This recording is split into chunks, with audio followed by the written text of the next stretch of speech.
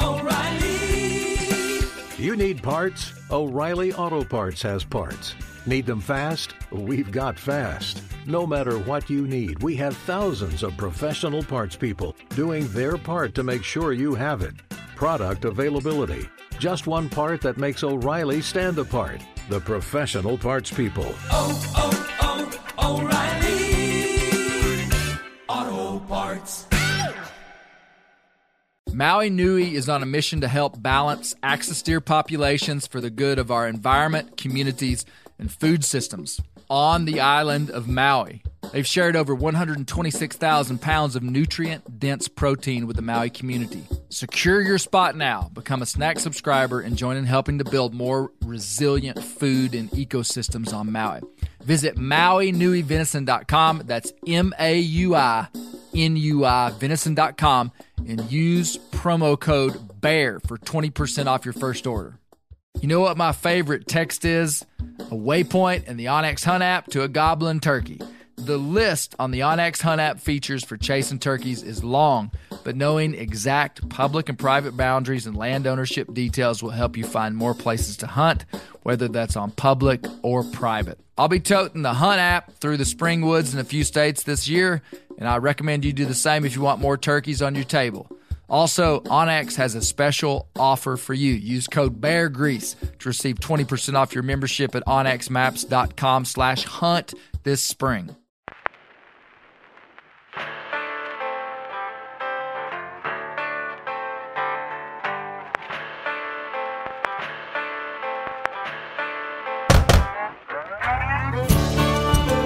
My name is Clay Newcomb, and this is a production of the Bear Grease podcast called the Bear Grease Render, where we render down, dive deeper, and look behind the scenes of the actual Bear Grease podcast. Presented by FHF Gear, American-made, purpose-built hunting and fishing gear that's designed to be as rugged as the places we explore.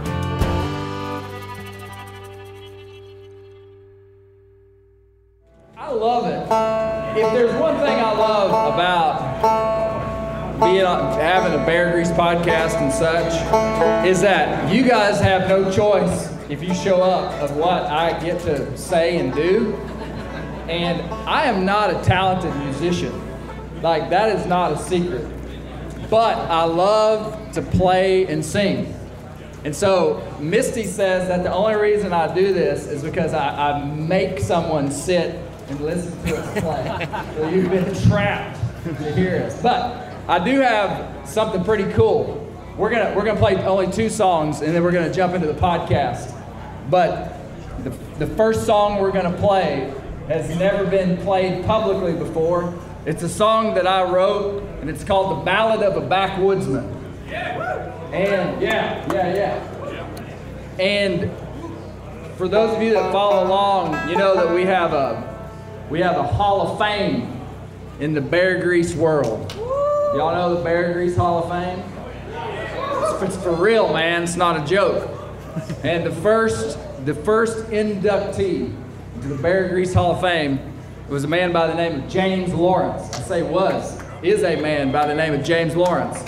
James Lawrence lives in Mena, Arkansas. Dear friend of mine. James Lawrence he's an incredible mountain deer hunter.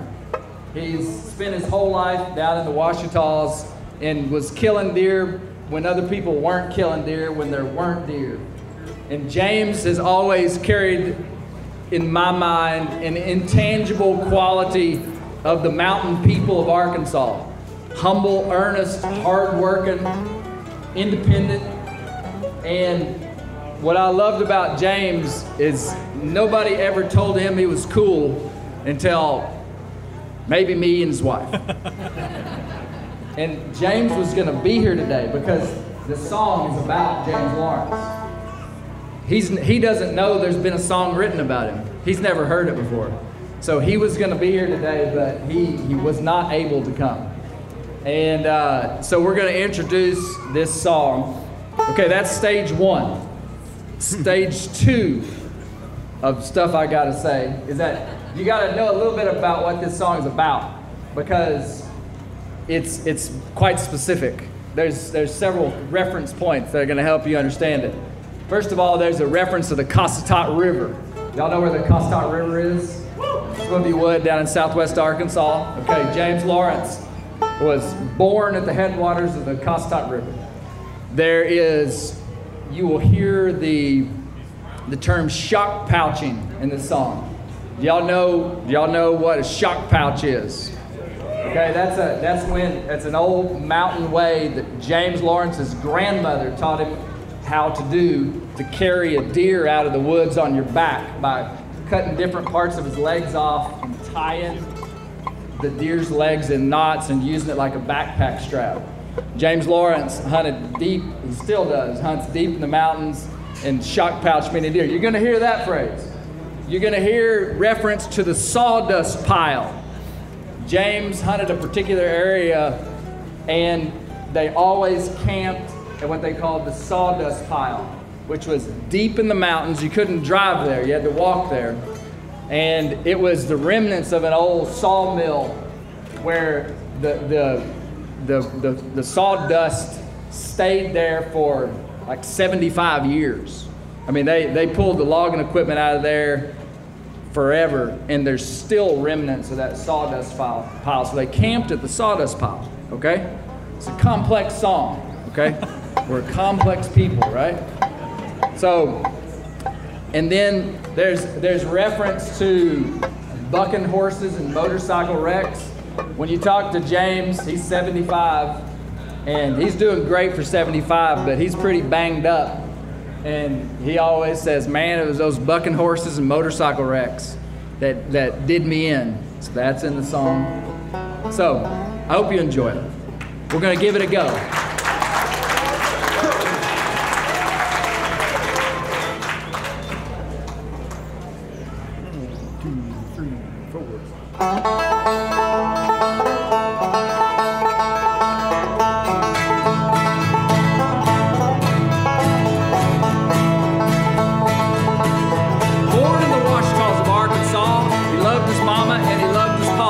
Raised by his grandma in the shade of the trees, on the banks of the Cossatot, he was free. She taught him how to hunt and how to shock pouch a deer. That's an Indian trick in case you didn't hear. Carry a buck on your back, tie his legs in the knots so he could get in there deep and hunt his Richwood spot. James Lawrence is a backwoods man. Made a living with his own two hands, didn't work for the man, no sir. Like a whitetail buck, he loved the land. Humble and earnest, I can tell you, I know it firsthand. By the sawdust pile, he would camp, use a saddle for a pillow, keep his head from getting damp. The ridge tops and gaps, he would slip along. He'd find a buck scrape, he'd be there before dawn. He'd hunt 3 full days in the same spot. He says you'll kill that buck if the sign is hot. When a big old stag would come slipping along, his 308 would sing its song. Boom. James Lawrence is a backwoods man. Made a living with his own two hands, didn't work for the man, no sir. Like a whitetail buck, he loved the land.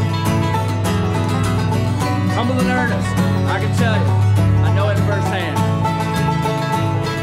I've rarely met a man that's genuine. He stands as tall and strong as a long leaf pine. But them bucking horses, motorcycle wrecks about did him in and broke his neck. Young he once was, but now he's old. Still got fire in his bones like times of old. And when you need a friend to be by your side, and if you kill a bear, he'll help you skin the hide. James Lawrence is a backwoods man. Made a living with his own two hands, didn't work for the man. Like a whitetail buck, he loved the land. Humble and earnest, I can tell you, I know it firsthand. James Lawrence is a backwoods man. Made a living with his own two hands, didn't work for the man, no sir. Like a whitetail buck, he loved the land. Humble and earnest, I know it firsthand. All right.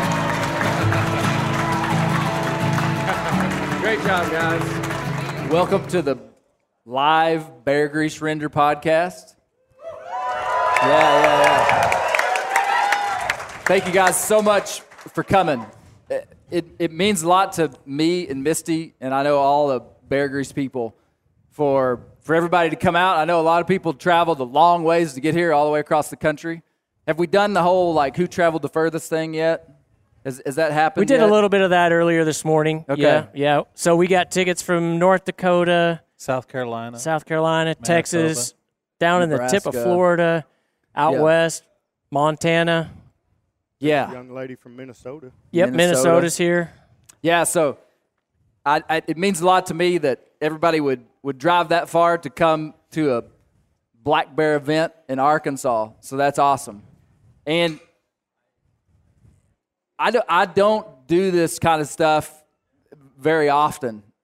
I feel like my community has supported us, you guys, and wider people not from Arkansas, but really Northwest Arkansas has been really good to me. And so I wanted to do an event where, we just came together and had a good time. And so I'm thrilled that everybody's here. And everybody knows who's here. This is Brent Reeves. Brent's from down in the swamps. Brent does not like being called a hillbilly. No. I mean, he's like, well, I'm not a hillbilly. I literally live in, like, flat ground. So, and on the next Bear Grease podcast, you're going to learn why he doesn't want to be called a hillbilly. Like, the deep anthropological science of why, being from the flatlands delta of Arkansas, he is opposed to being called that. You're going to learn something about yourself. Here, I'm fitting to teach you something. The superficial reason is because if a cat had kittens in the oven, you wouldn't call them biscuits. One time I called Brent a hillbilly, and he said, "Don't call me a hillbilly. We had hillbillies mowing our grass." This is my wife, Misty Newcomb. Proud Y'all know hillbilly. Misty? Yeah. Man, I think it's pretty cool that I can have my wife with me on my podcast. Misty, do you know anybody else that puts their wife on their podcast? I use this to my advantage. It's not all like the I'm time. asking to be on the podcast. Yeah, she didn't want to be. But no, it's so great to have Misty. And then everybody has met Myron Means. He's been up here earlier. Myron and I have been really, we've known each other for a lot of years now. And when you first 15, got I the guess. job as the bear coordinator, which you were the bear coordinator of the state, correct? Yes. That changed, but Yes. I think I talked to you within a month of you having that job. About 15 years. Yeah, probably so. Too long. too long. Yeah. But no, it's great to have Myron here, for real. James Brandenburg. James is he's a big wig here in Arkansas for Arkansas BHA. James and his team are responsible for this. I don't really have anything to do with this other than just show up. And so James is one doing all the work, and his team of guys. Thank you. And so, Thank you. Great event. It's the guys. Everybody else is doing all the work. And Josh Landbridge, and filmmaker. it's like, what's he doing up there? Yeah. Josh has been one of my best friends for a long, long time. And 23 years. His mustache 23. inspired me in 2006 to learn about the Bering Land Bridge. So that's a different story. But no. You're welcome, America. Yeah. I think we live in an incredible state. Did you guys hear the podcast that just came out about the Bear State? Woo! And the Arkansas, the big bear of Arkansas, that story? Man, what's so wild about this place that we live, not this place being Arkansas, but this world that we live in, is that humans are only here for just like a really short period of time. So we typically gather information that seems pertinent to our best interests in the moment. And we can lose the bigger picture of why stuff is the way that it is. And life is so complex. Stories are so complex. And I love it when you can almost any single thing that you wanted to mine down into, like why is Arkansas, why were we called the Bear State? Why did we move away from that? Man, there's like deep stories inside of it. Deep, deep stories. And it's so interesting because we now get to script who we are, what our identity is. And we look back at history and see how things happened. It's like you can begin to say, okay, we are active partakers in something that's happening right now that we get to build on purpose. And I don't know why, and I think everybody up here would agree, and Myron, for sure, is someone who's dedicated a big part of his life to bears. From the first time that I killed a bear in Arkansas in 2001, it was the first year that it was legal to bait in Arkansas. And I've said it before, I think I said it last year. I claim to have killed the first legal bear in the state of Arkansas over bait. Because October 1st, 2001, at the crack of dawn, me and Gary Newcomb were, where's Dad at? Oh, is he over there? Where's Dad at? He's somewhere. Me and my dad were hunting and killed a bear. I mean, I'm serious. Like, it was hardly daylight. And killed a bear. Hardly daylight? It was bear. Right, it was legal. It was right after daylight. It was legal, Myron. Statutes of limitations. That's right. And it was perfectly legal. And at that time, I was 21 years old, and I had hunted a fair bit. I mean, I'd killed deer and turkeys and had been involved in hunting my whole life. And when I walked up to this bear that I had just killed, I realized that I knew nothing about it, like nothing. I didn't know what it ate. I didn't know where it wanted to bed. I didn't know when it denned. I didn't know about its reproduction cycle. And it felt hollow. At 21 years old, I was like, man, this is a great beast, and I know nothing about it. And something was happening inside of me that I couldn't have calculated. I wouldn't have. It was just unconscious. But really, what was being said and demonstrated is that the hunt and partaking inside of taking wildlife is so much bigger than just taking an animal. There is a powerful component of connection that we have with hunting. And from that point, I was going to the U of A at that time. I was living in Fayetteville, and I started going to the University of Arkansas Library and found these old dusty books of all the research that had been done in Arkansas at that time by Clark, and who else was it? Clark, Kimberly Smith, Joe Clark, Dan Clapp, Stephen Hayes. They kind of did all the, a lot of the research we based our management on for 30 years. Yeah. They did that work back in the mid to late 80s. Right. And so I started reading that stuff. And that was the first time that I read that Arkansas was formerly known as the Bear State. Mm-hmm. And to be honest with you, there's been a couple of times in my life when I was upset at all the people around me because they didn't teach me something. And that was a moment when I was like, why didn't they tell me? Why didn't they tell me that this was the Bear State? And I was just fascinated by that and began to just study about bears and continued to hunt bears. And I'll tell you another thing. When I first started getting, do y'all mind if I just have my own little podcast? Yeah, we got a nice monologue. You guys going keep it on down. there. Keep it down. Hey, y'all be Please quiet. got some stuff I can to hear talk y'all breathing. Yep. No, when I first started getting interested in bears and media as well, I had some pretty legitimate people who had my best interest in mind advise me not to get into bears. Like, there's a lot of different things I could have done. I started in the whitetail world, writing articles for North American Whitetail and different things, and that's what me and Dad did. That's what my dad mainly, we did growing up. We whitetail bow hunted public land in Arkansas. It's just what we did. And then 21 killed a bear. And then, a lot of stuff was going on, but I started tiptoeing into outdoor media and started just like leaning into this bear stuff. And I remember one guy, good friend of mine, he was like, what are you doing, man? Why are you focusing on bears? He's like, you got to focus on deer. Yeah. Bears ain't cool. It's exactly what he said. And I just said, I don't know, man. I just like them. And I kept going that direction.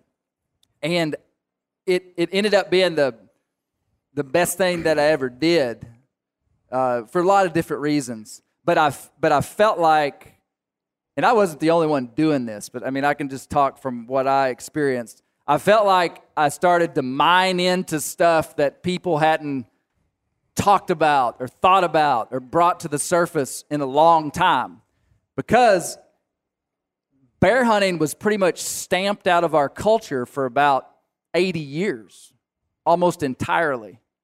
When you go to the Appalachian Mountains, you go to East Tennessee and North Carolina, they never lost their bears. And they maintained a bear hunting culture all through that time. Arkansas, our bears were extirpated, like Myron told us about earlier, by the turn of the 20th century, 1940, pretty much our bears were gone. People forgot about bears. They did. They forgot how to use them. They forgot about bear grease. They forgot that bear meat was an incredibly good tasting meat. They forgot how to hunt bears. Literally, dads didn't teach their sons how to hunt bears because there weren't bears here. And then in 1980 was our first bear hunt. First modern day, yeah. Our first modern day bear hunt was in 1980. And the bear population just continued to climb. And then 2001 is when the Game and Fish made the decision, the management decision, that we were going to manage our bears primarily using bow hunters on private land over bait, which is genius. Never, if you're from Arkansas and you've ever looked me in the eye, never, ever talk bad about baiting a bear. It is God's gift to us to be able to bait a bear. Because I can tell you something, they're hard to find out in the mountains by themselves. When I bait bears for a month in Arkansas, I call it my month with the bears. Because you see stuff that you never see any other time of year. And it's a fantastic management tool that allows us to be selective. Allows us to shoot older age males, all kind of stuff. Are y'all liking my monologue? Yeah, it's good. Great, man. Y'all Keep just it keep on. being quiet, guys. Preach. Hey, y'all, this is what nighttime at the Newcombs looks He'll like. be taking up an offering dinner. later. I love it when I get people cornered. Yep. We may play some more music. Nighttime at the Newcombs. No, I'm trying to set the context for opening this up for Myron. No, because it's bigger. It's bigger than just, we can hunt bears. No, and there is no doubt. There's no doubt a trend in our society today, and it's not ever going to come to Arkansas. Never is it going to come to Arkansas, because we're not going to let it, right? Where people would say you shouldn't be hunting predators. You shouldn't be using bait. You shouldn't be, telling, like someone who doesn't know telling us what we should do. And it's a fantastic and incredible opportunity that we have. But when they opened up bear season, it opened up the floodgates for Arkansas bear hunters to be able to partake of something that had been culturally forgotten for generations, for real. And now we're 23 years into having a bear baiting season, and we're now like 50 years into having a bear season, 53 years into 1980, 43 to having a bear season. And I mean, there's a revival of the bear state. That's what I want to proclaim to the world. And it's not just in Arkansas, man. Whatever is happening ecologically in North America, whatever it is, there are drastic weather pattern changes that have been going on for the last 15, 20 years. A lot of wild stuff is happening. For whatever reason, it has been highly beneficial to the generalist omnivores, and specifically the black bear. You will not hear about a population of bears anywhere in the country that isn't expanding. And that's massive inside of a country with as much urban sprawl, habitat loss, civilization spread, all kind of habitat fragmentation, for us to be able to stand up and say, man, the icon of North American wilderness, the black bear, is coming back. You know, and it's coming back all over the country. You know, our Game and Fish brought in these bears in the 1950s and 60s, 254 bears, and transplanted them here in Arkansas, 3 different places. And now we got a hunting season in Oklahoma. There's a hunting season in Missouri. There are bears in northern Louisiana. There are bears in East Texas. There are bears on the other side of the Mississippi River in Mississippi. Not a lot, but they're there. That's right. And you look at this one little place, this one little dot on the map, and that range is growing like this. And while I have you, this is so important from a social perspective because bear numbers are increasing all over the country. People that didn't know we had bears have them in their backyard. Urban people, maybe people who don't have a connection to rural America and hunting. They don't understand how someone would want to kill an animal. And with the increase of bears across the country, there's never been a more opportune time for the bear hunters of America to become educated, to become passionate, to know how to utilize the resource at the highest level when it comes to utilization of the commodities that a bear gives us. There's never been a better time for us to learn how to talk about predator hunting in a way that dominate. Somebody wants to talk to me about bear hunting and challenge me, and I'd be nice to them probably. Would you let them talk? I wouldn't. I've just got one self-help item for you. Yes. You need to work on the passion part of it. Yeah. Right? I need to pop it down a little. Most passionate man I know about bear hunting. Well, what I'm saying is that this is not an argument of right and wrong, and we're trying to decide. We're right, and but we're not in a battle against people. We're in a battle against ignorance at the very definition of the word ignorance. Not a derogatory thing, but that's what we can do is educate people and learn how to us really value, respect, and love the bear. Like in that Big Bear of Arkansas story, this short story written in 1841, he said the fictitious character Jim Doggett, okay? If you listened, you'll know. If you didn't, you should have. You should have known coming here. You should have listened to the last Bear Grease podcast. This fictitious character, he's an Arkansas bear hunter.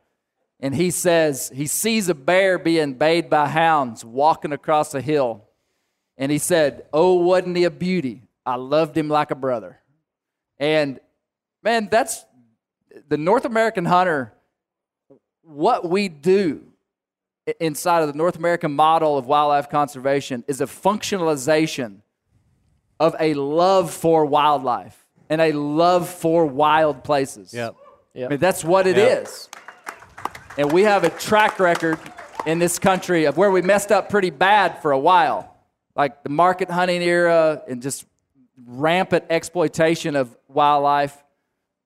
Like, yep, that did happen, and we knew and we saw we messed up, but then we rebounded and have escorted onto planet Earth the most robust endeavor for wildlife husbandry ever in the history of the planet. For real. What's happened in North America, not just with bears, but with deer, the wild turkey, the elk, the sheep, everything. It's incredible. And man, we can't lose that inside of our culture. Like the very definition of being an American should have. Not everybody needs to be a hunter. Not everybody needs to be. But the very definition of American, at one time, there was a sector of that was that had hunting as a primary component of American identity. And we can't lose that. And the way we don't lose it is we do stuff like this. And you take time out of your life to come and support something and join organizations and hunt, buy a hunting license, be an active an active participant inside of what we're needing from the broader sportsmen. Like the Game and Fish did a big survey this year, Bear Hunter survey. That's right. And you guys learned a lot. Tell me about that survey. I did learn a lot. Segue, A lot of the survey went out to people that have successfully harvested a bear in the last 3 years. And they got a pretty good response rate. I believe it was something like 48%. Wow. Of the people that they sent it out to returned a response on it. And it was a lot of, it wasn't necessarily geared toward, well, do you hunt bear, what zone you hunt in. It was more geared toward people's associations with bear hunting. How long have you bear hunted? Have you bear hunted 0 to 2 years or 15 years? Or, how did you learn to bear hunt? Like Dr. Ballard was saying, did you learn it through podcasts? Did you learn it through agency employees? Did you learn it through newspaper articles or magazine articles? So a lot of it was geared toward trying to quantify or put on paper what the attitudes are towards bear hunting across the state. And, social science isn't just new to Game and Fish. It's new to a lot of natural resource agencies around.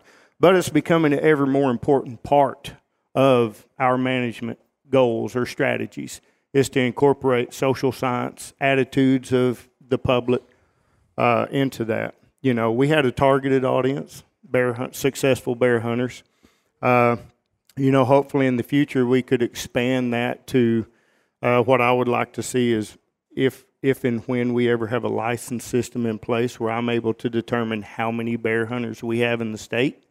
I'd like to send that survey out to, not successful and unsuccessful bear hunters. Yeah. So it's a lot of it's aimed at determining attitudes more than it is like someone's success rate and things like that. Is there anything you can point to that you learned from that? Oh yeah, there's a lot of stuff I learned.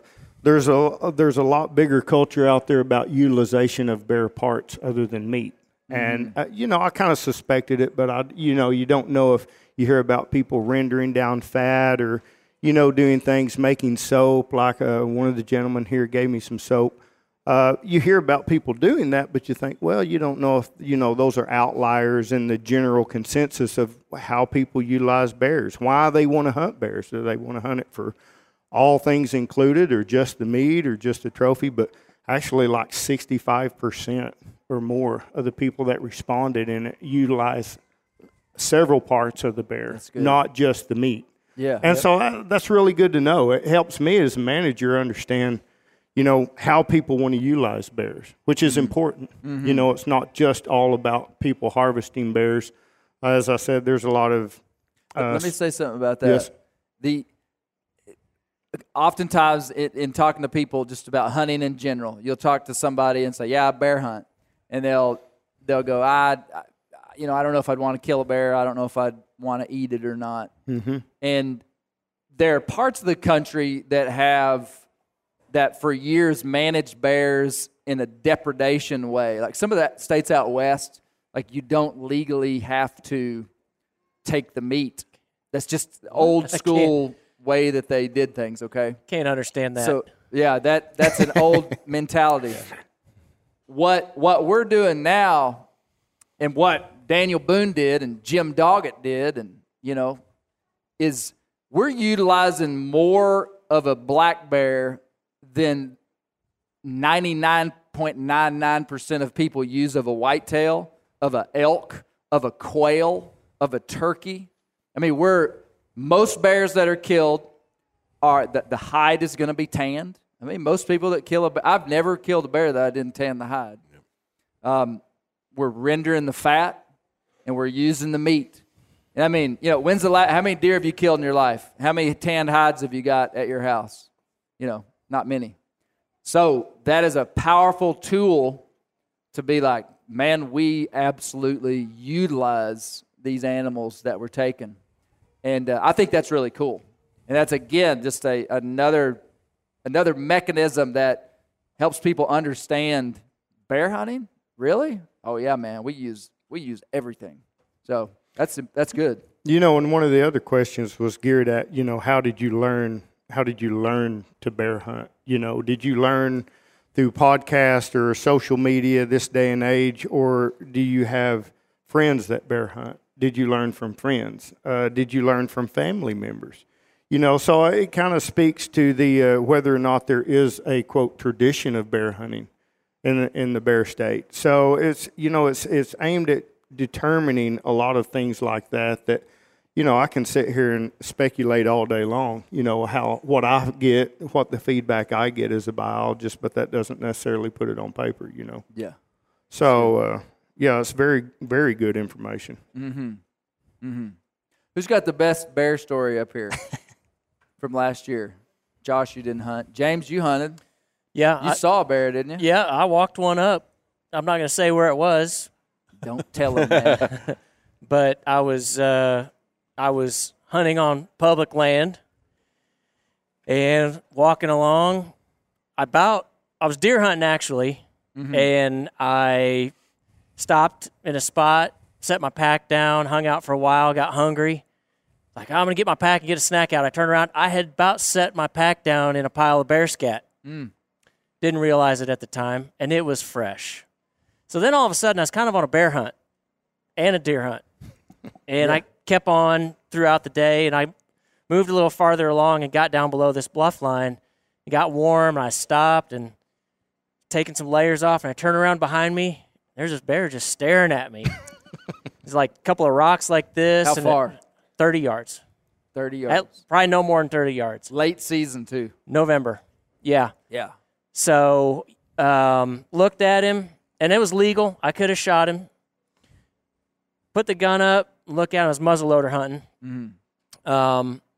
And this was on a permit hunt. That's why I was muzzleloader hunting in November, Myron. James Brandenburg? Because, you know, this was a special permit for that. And looked at him, put my gun down, looked at him with my two eyes.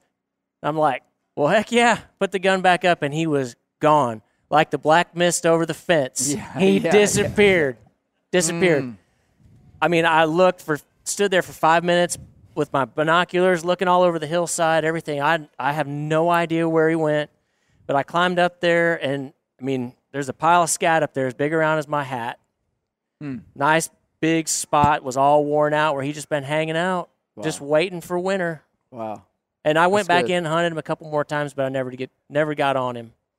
That's pretty good for two. James killed a bear on public land the year before, right? Yep. Yeah.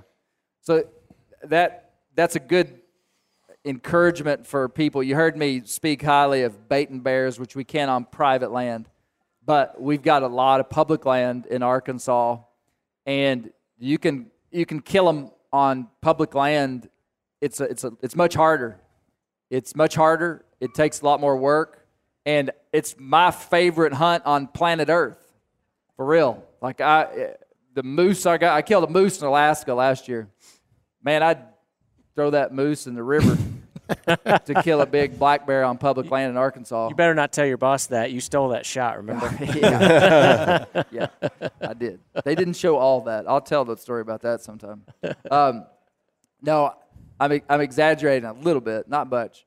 But hunting bear on public land in Arkansas is, you're going to simplify it, and we've talked about it extensively. Actually, the best thing, if you really want to know, I had a couple guys today ask me about public land bear hunting in Arkansas. On the Bear Hunting Magazine podcast, which is still up, there is, we spent episodes talking as much as we knew how to talk about killing bear on public land. That's still on there. Colby, do you remember the names of any of those episodes? Bear hunting for dummies. Yeah, I was the dummy. Yeah, and look what it did for you. I know. I'm still the dummy. Bear. Yeah. No, there's a lot to be said for that kind of stuff.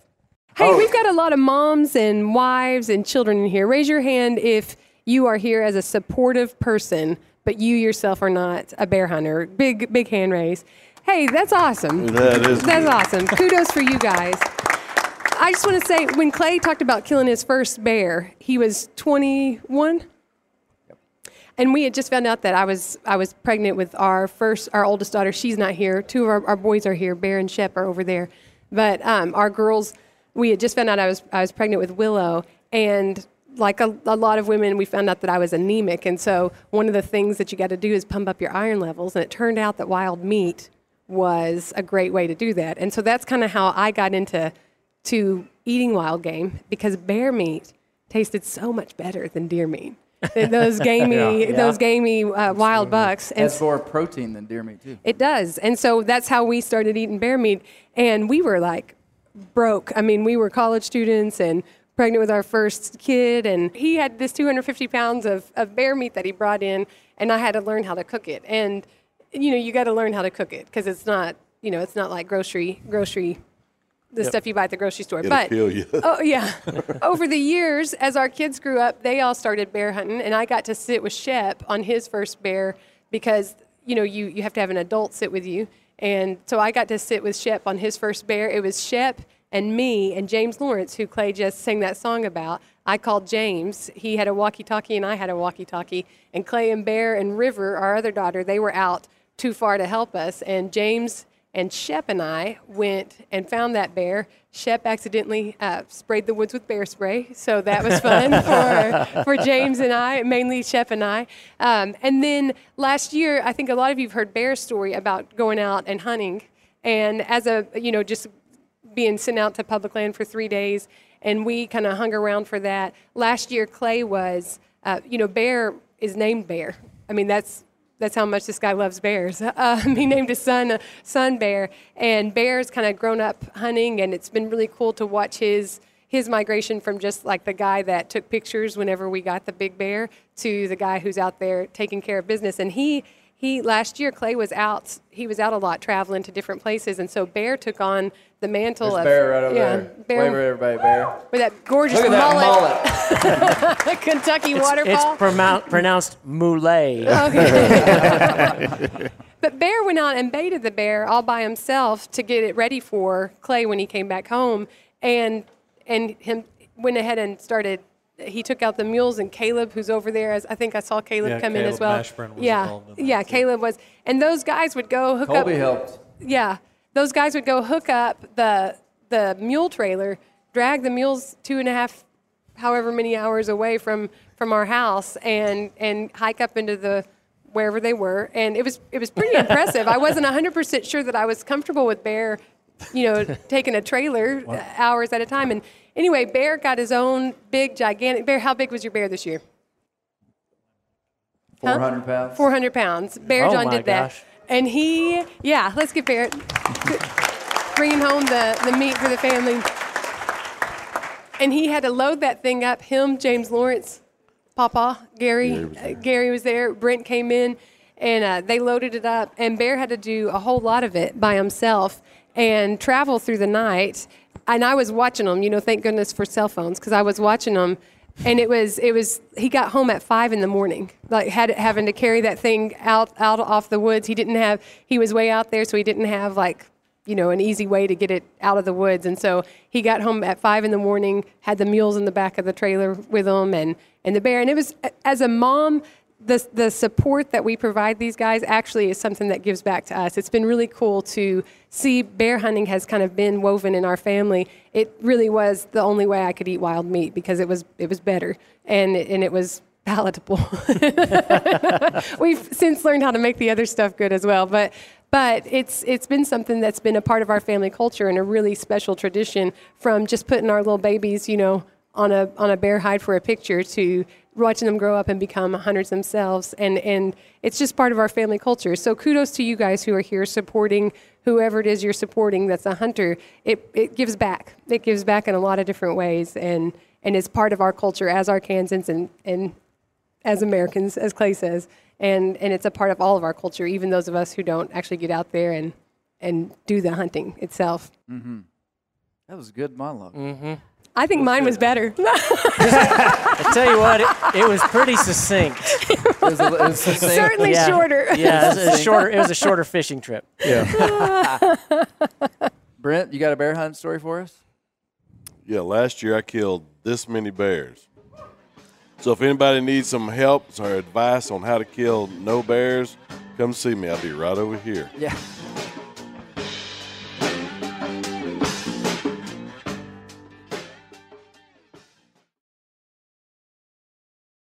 As a parent, nothing keeps me up at night more than the idea of something happening to my children. But if something happens to me and I'm not around to protect them, that's a true nightmare. Having term life insurance for myself is crucial because I can rest easier knowing my children and loved ones can have some financial support even if I'm not there. That's where Fabric by Gerber Life comes in. Having life insurance just gives me that extra confidence throughout the day, knowing that my family will be financially cared for if something bad happened to me. Fabric by Gerber Life is term life insurance you can get done right here, right now. You can be covered from your couch in under 10 minutes with no health exam required. Join the thousands of parents who trust Fabric to protect their family. Apply today in just minutes at meetfabric.com/bear. That's meetfabric.com/bear. MEET, fabric.com/bear. Policies issued by Western Southern Life Assurance Company, not available in certain states. Prices subject to underwriting and health questions. Whitetail Institute launched the food plot revolution in 1988 with a concentration on research and real-world testing of forage products specifically for whitetail deer. Whitetail Institute's research and development team of agronomy experts provide effective, personalized service. I've been using Imperial Whitetail Clover for a long time in a food plot back behind my house. In 2007, I killed the biggest buck of my life over an Imperial Whitetail Clover small quarter-acre food plot. Imperial Whitetail Clover is the only clover scientifically developed through years of selective breeding. Clover Extreme genetic stability provides extreme cold tolerance, disease, and drought tolerance. It really does. Clover is coated with Whitetail Institute's Rain Bond, a polymer coating added for enhanced seedling survivability. They have an exclusive offer for Bear Grease listeners, 15% off Imperial Clover when you use the code BEAR at whitetailinstitute.com. That's whitetailinstitute.com and use code BEAR for 15% off. Pay attention here because this is a hell of a good service. It's called the Wellness Company. Picture this, okay? You wake up, you got a scratchy throat, you're all congested, you got a runny nose, you got a cough, whatever. And you weigh your options like you tough it out, get sick, take time off work, try to get a doctor's appointment sometime in the next few months, wait 2 hours at urgent care and sit in a room full of sick folks, or you open your medical emergency kit. You match your symptoms to the doctor-recommended prescription, and you start on the right meds right away. These medical emergency kits, not a first aid kit, all right? It comes with doctor-prescribed meds to treat over 39 medical issues. So, on hand, strong antibiotics for infections of all types. Plus, a doctor's easy guide so you know exactly what to take and when. No waiting to see the doctor, no waiting at the pharmacy. It's all in there. Every home should have at least one medical emergency kit. Order yours online in minutes. Your kit will be rushed to your door. Get 15% off at twc.health/meateater, but you got to use the promo code meateater. That's promo code meateater, okay, at twc.health/meateater. How many were at the Warner Glen film premiere last night? Did y'all enjoy the film? Yes. Yeah, that was fun. I was supposed to tell who paid for all that, who sponsored it and presented it, and I didn't. Any guesses who sponsored that event? Yeah, everybody knows. That's right. Yeah, for real, man. These guys, they got wind. I didn't ask them. They got wind of that we were thinking about doing a film premiere, and they said, how much money do you need? And I told them, and he said, well, how about we give you more than that? And they allowed us to rent that facility. The guys at Onyx are incredible. And if Clay, you... Go ahead. They're also presenting sponsors of this event today as well. Yeah. And as a chapter, we're very thankful for that support as well. So they're helping us out a ton. Yeah. To keep access, to open up access to public land. So, no, seriously, though, Onyx has been very good to us. I know a lot of y'all have been up to do that stuff today, and we appreciate their support. How many people have Onyx on their phone? All right. Everybody Drop here. me a pin where the bears are. Yeah. No, they're incredible. You also forgot to say who did all the work behind the scenes. Oh, yeah. Isaac Neal did all the work. Good Raise job, your hand, Isaac. See the guy with big earrings? Yeah. Isaac helps me with bear grease. He's the Assistant to the regional producer of bear grease, which is me. Myron, let's talk about bears a little bit more. So we now have a hunt in the Gulf Coastal Plain. We do. And how many bears did they kill this year? Yeah, that's a big Yeah. deal. That is a big deal. Yeah, that's a big deal. How many bears were killed down there this year? They harvested 28 bears. Of course, there was a quota of 25. The season ran from December 10th to December 16th, or when the quota was met, whichever came first. The quota was met Monday evening, roughly 5 or 6 o'clock. Oh, you know, wow. it wasn't closed until Monday, 3 days into it, and which it's a little bit of information, but I consider it great information. I consider the fact that the season ran through the weekend. I considered that a great success. Tell me what you mean by that. Well, it was short or it was long? Well, it was long enough to at least get through the weekend. Okay. So what I really didn't want to happen was us set the season at such a time frame in the fall that you open the season on Saturday, and by noon Saturday they had already checked enough bears and the season closes, and you got a lot of spillover and everything else like that. But I also didn't want the season set so late that a lot of bears weren't on the landscape. Remember what I talked about, the denning chronology of males and females? We want to set it late enough to where the females, some of them, are at least in the den to where they're protected. They're in a den cycle, making the males. We want to bias the harvest toward males. Right. So it ended up being 14 and 14, which isn't great. But at least it didn't close in the first half day of the season.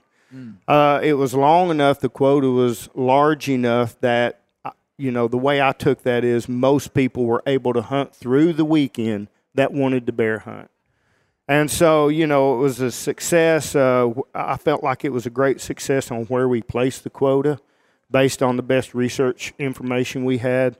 When we started the season, I think there could be some fine-tuning on the season.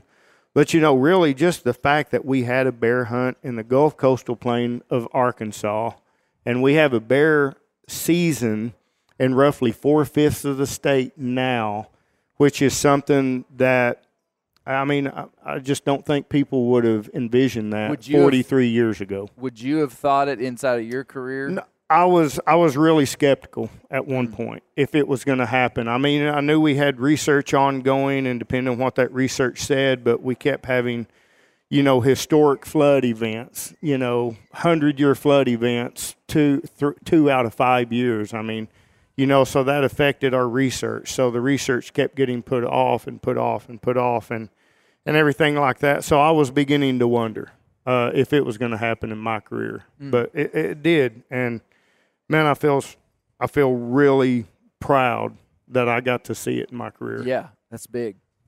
The first time that I went on a den study with Myron years ago, probably it was at least 10 years ago, I remember I had never been to a bear den, and we walked way back in to an area, and Myron kind of snuck up to where he believed this bear to be.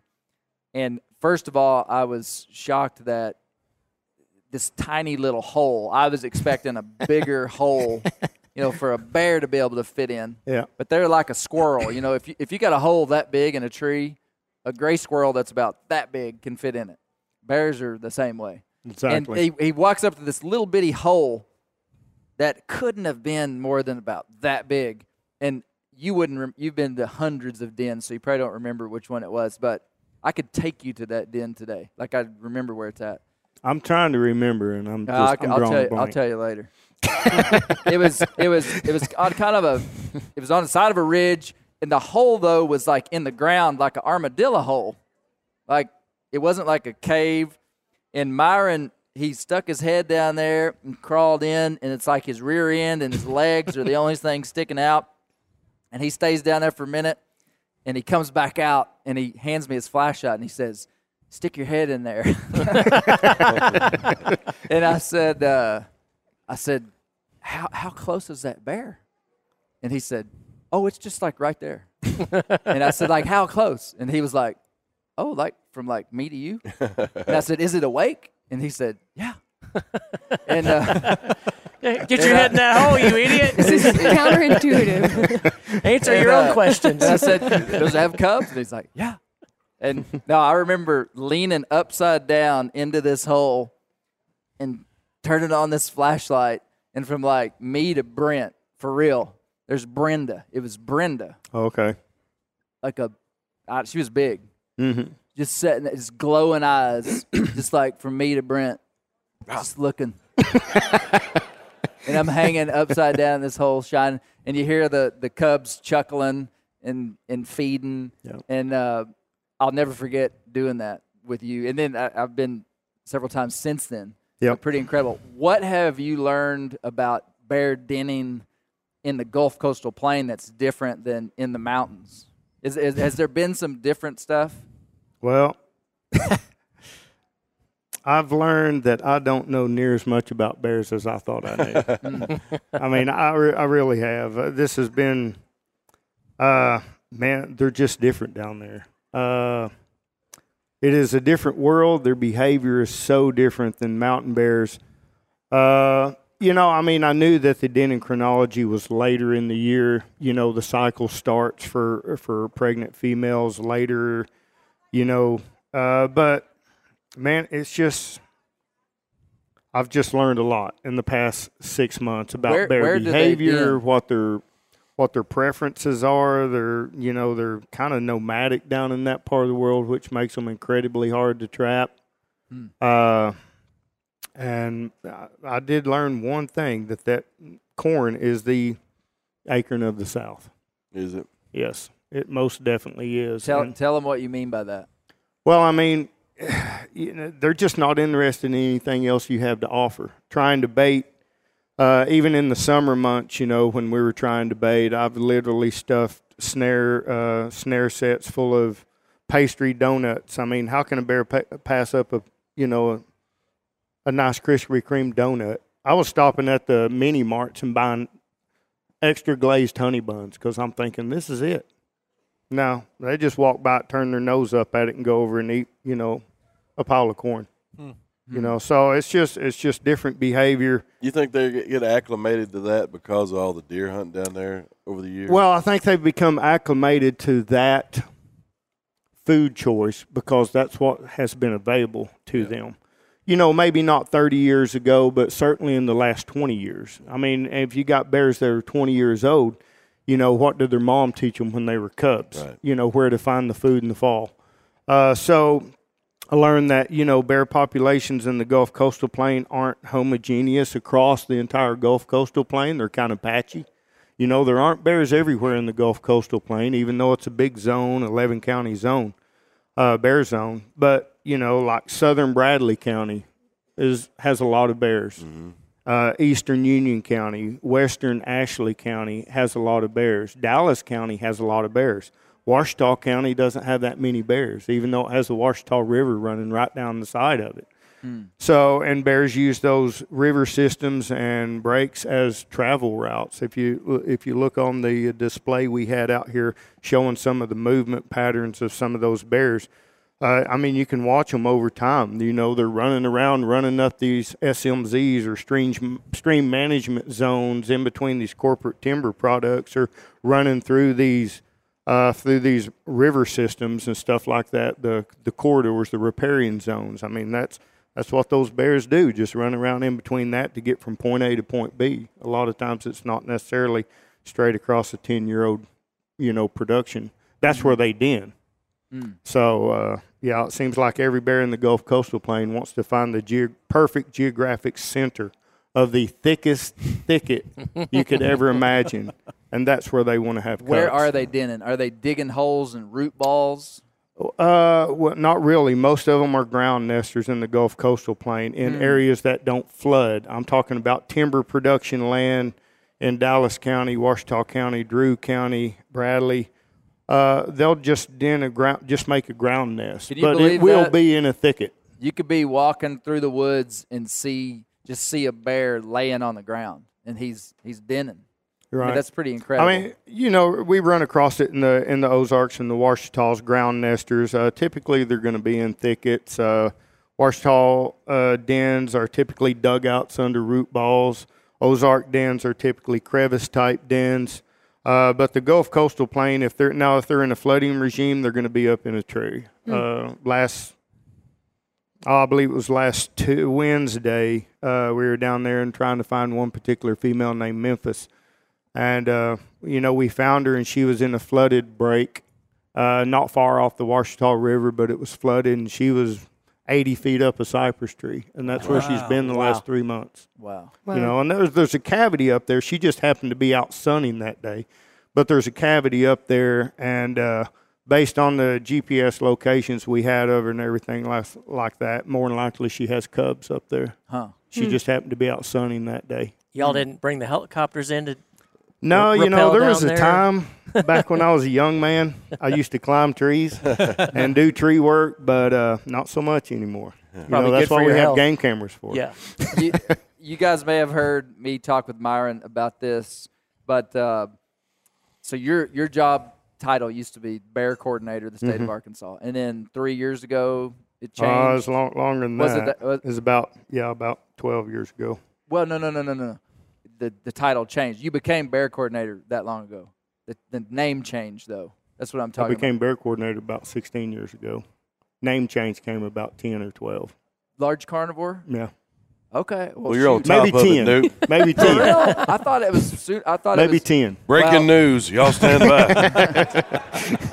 No, this was so. But why did they change your name? That's the important thing here. So you were the bear coordinator. You became the large carnivore coordinator. Right. Why did they change your name? Well, mountain lions started showing up that we were documenting. I'm gonna put mountain lions started showing up that we were documenting, and in order to, I guess, monitor what's happening with mountain lions statewide and everything, they had to really kind of assign a program coordinator to it. Right. Well, the most likely candidate was, mountain lions are large carnivores, bears are large omnivores, so hey, And, I mean, honestly, still to this day, 99% of the work I do is bear-related. Right. I do some reports on mountain lions, but that's basically just an occurrence-type map, once a year, or put together information for a FOIA or something like that. But it's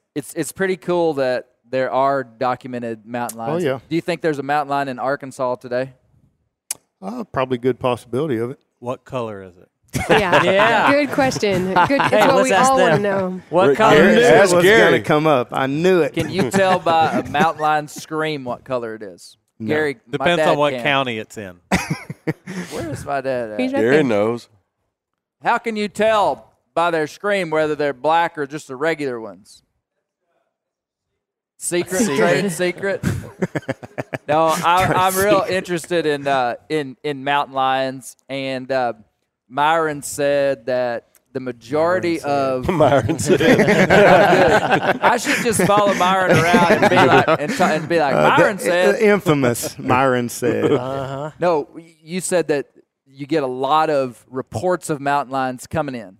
We do. We get about 100, I'm going to say 100 to 120 sightings a year. Okay, and then of those that are a mistake, what are they usually? What are people seeing? House cats and bobcats. House cats and bobcats. Yeah. It's a big house How cat. many people here have claimed to have seen a mountain lion on I'm Arkansas? just saying. Raise your hand. Jessica Llewellyn? Come on. I know every one of you have told someone you've seen a mountain lion before. How many's grandmas have seen them? Yeah. No, one of the first podcasts we ever did was called "The Myth of the Southern Mountain Lion," and I had Myron on there, and we talked about how everybody in the South, except for these fine people, have seen mountain lions. Have 100% seen them. We do have a lot of people here from not Arkansas. Remember, Right. all that geographic distribution we talked about. Yeah, so we can forgive them We'll forgive them. a little bit. Now, it's a funny social. It's interesting to look into because mountain lions were here. They were like bears. They were here in great number, documented big time. I mean, the mountain lion had a range from the Atlantic to the Pacific, massive geographic range. They were here. They were in our lore. They were in our writing. They were in our hunting culture. Dads told their sons and daughters about mountain lions, and then they were extirpated. But dads kept telling their kids about mountain lions, and then it's so funny to me. I love it because we don't have that many mountain lions in the state. Maybe one or two at any given time. Maybe 10 or 12. Okay. I mean, it's just we don't. I mean, there's no way to track them. We Right. just don't know. All I can say is I get about one verification a year. So he gets 150 people saying, I saw one, and one of those they're able to verify and say 100%. It doesn't Myron- mean that somebody didn't see one. That's they're right. just not Myron, able to. have you seen a mountain No. lion in the state? No. Have you seen evidence of a mountain lion in the state? Yes. There you go. Yeah. Yeah. So I got to share one story, mountain lion story. When I was in Oklahoma deer hunting in November, and it was one of these real cool nights, bright moon. It was very still, and me and another guy were walking out of the woods, and you could just hear so good. It was cold and no wind and just bright night. And man, I hear just a scream, just like I don't even want to replicate it, but it was a loud. Could you please? I think we'd all enjoy it. Yeah. I can't do it. I heard a loud. What? It was so loud that I ignored it for 3 times. And me and this guy are walking together in the dark, and I finally go, "Are you hearing that?" And he's like, "Yeah, what is that?" And I said, "I have no idea what that is." But it was loud, so loud, it was just, and I knew, I was like, half of the people I know would right now say, "That's a mountain lion screaming." How many of you heard a mountain lion scream? Raise your hand. Oh, yeah. Oh, wow. Definitely. Yeah. Okay. Big numbers. Okay. So, anyway, I hear it's like and I said, I told Dave, I said, man, I would swear that was a cat. I just would swear it was a cat.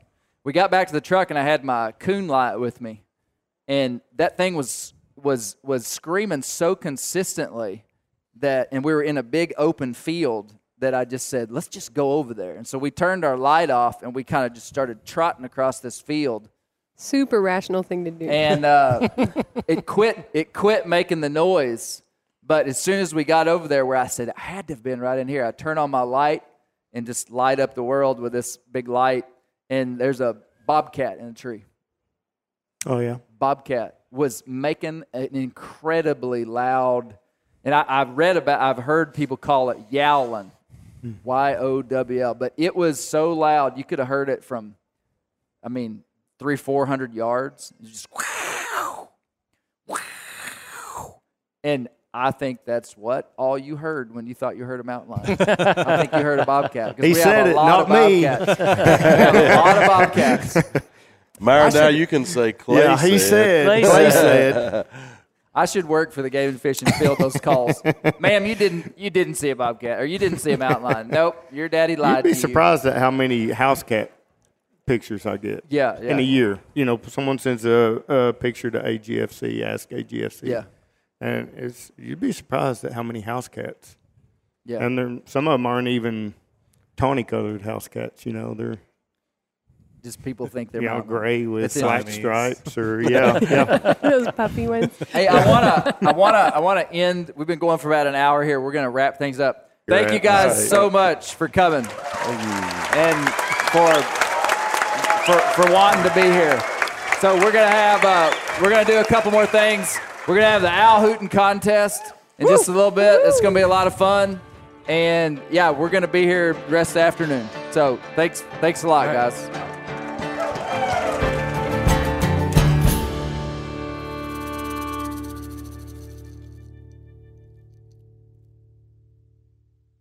Sport Dog is the most recognized brand in the hunting dog training industry. The Sport Dog promise to customers is simple: gear the way you design it. Every product Sport Dog builds is meticulously designed and rigorously tested in the field, ensuring it withstands the toughest conditions you and your dog may encounter. Using tracking equipment on my squirrel and coon dogs is extremely important to me. Get 20% off your first purchase using the code BEARGREASE. Go to www.sportdog.com/beargrease to learn more. Maui Nui is on a mission to help balance axis deer populations for the good of our environment, communities, and food systems on the island of Maui. They've shared over 126,000 pounds of nutrient-dense protein with the Maui community. Secure your spot now. Become a snack subscriber and join in helping to build more resilient food and ecosystems on Maui. Visit MauiNuiVenison.com. That's MAUINUI venison.com and use promo code BEAR for 20% off your first order.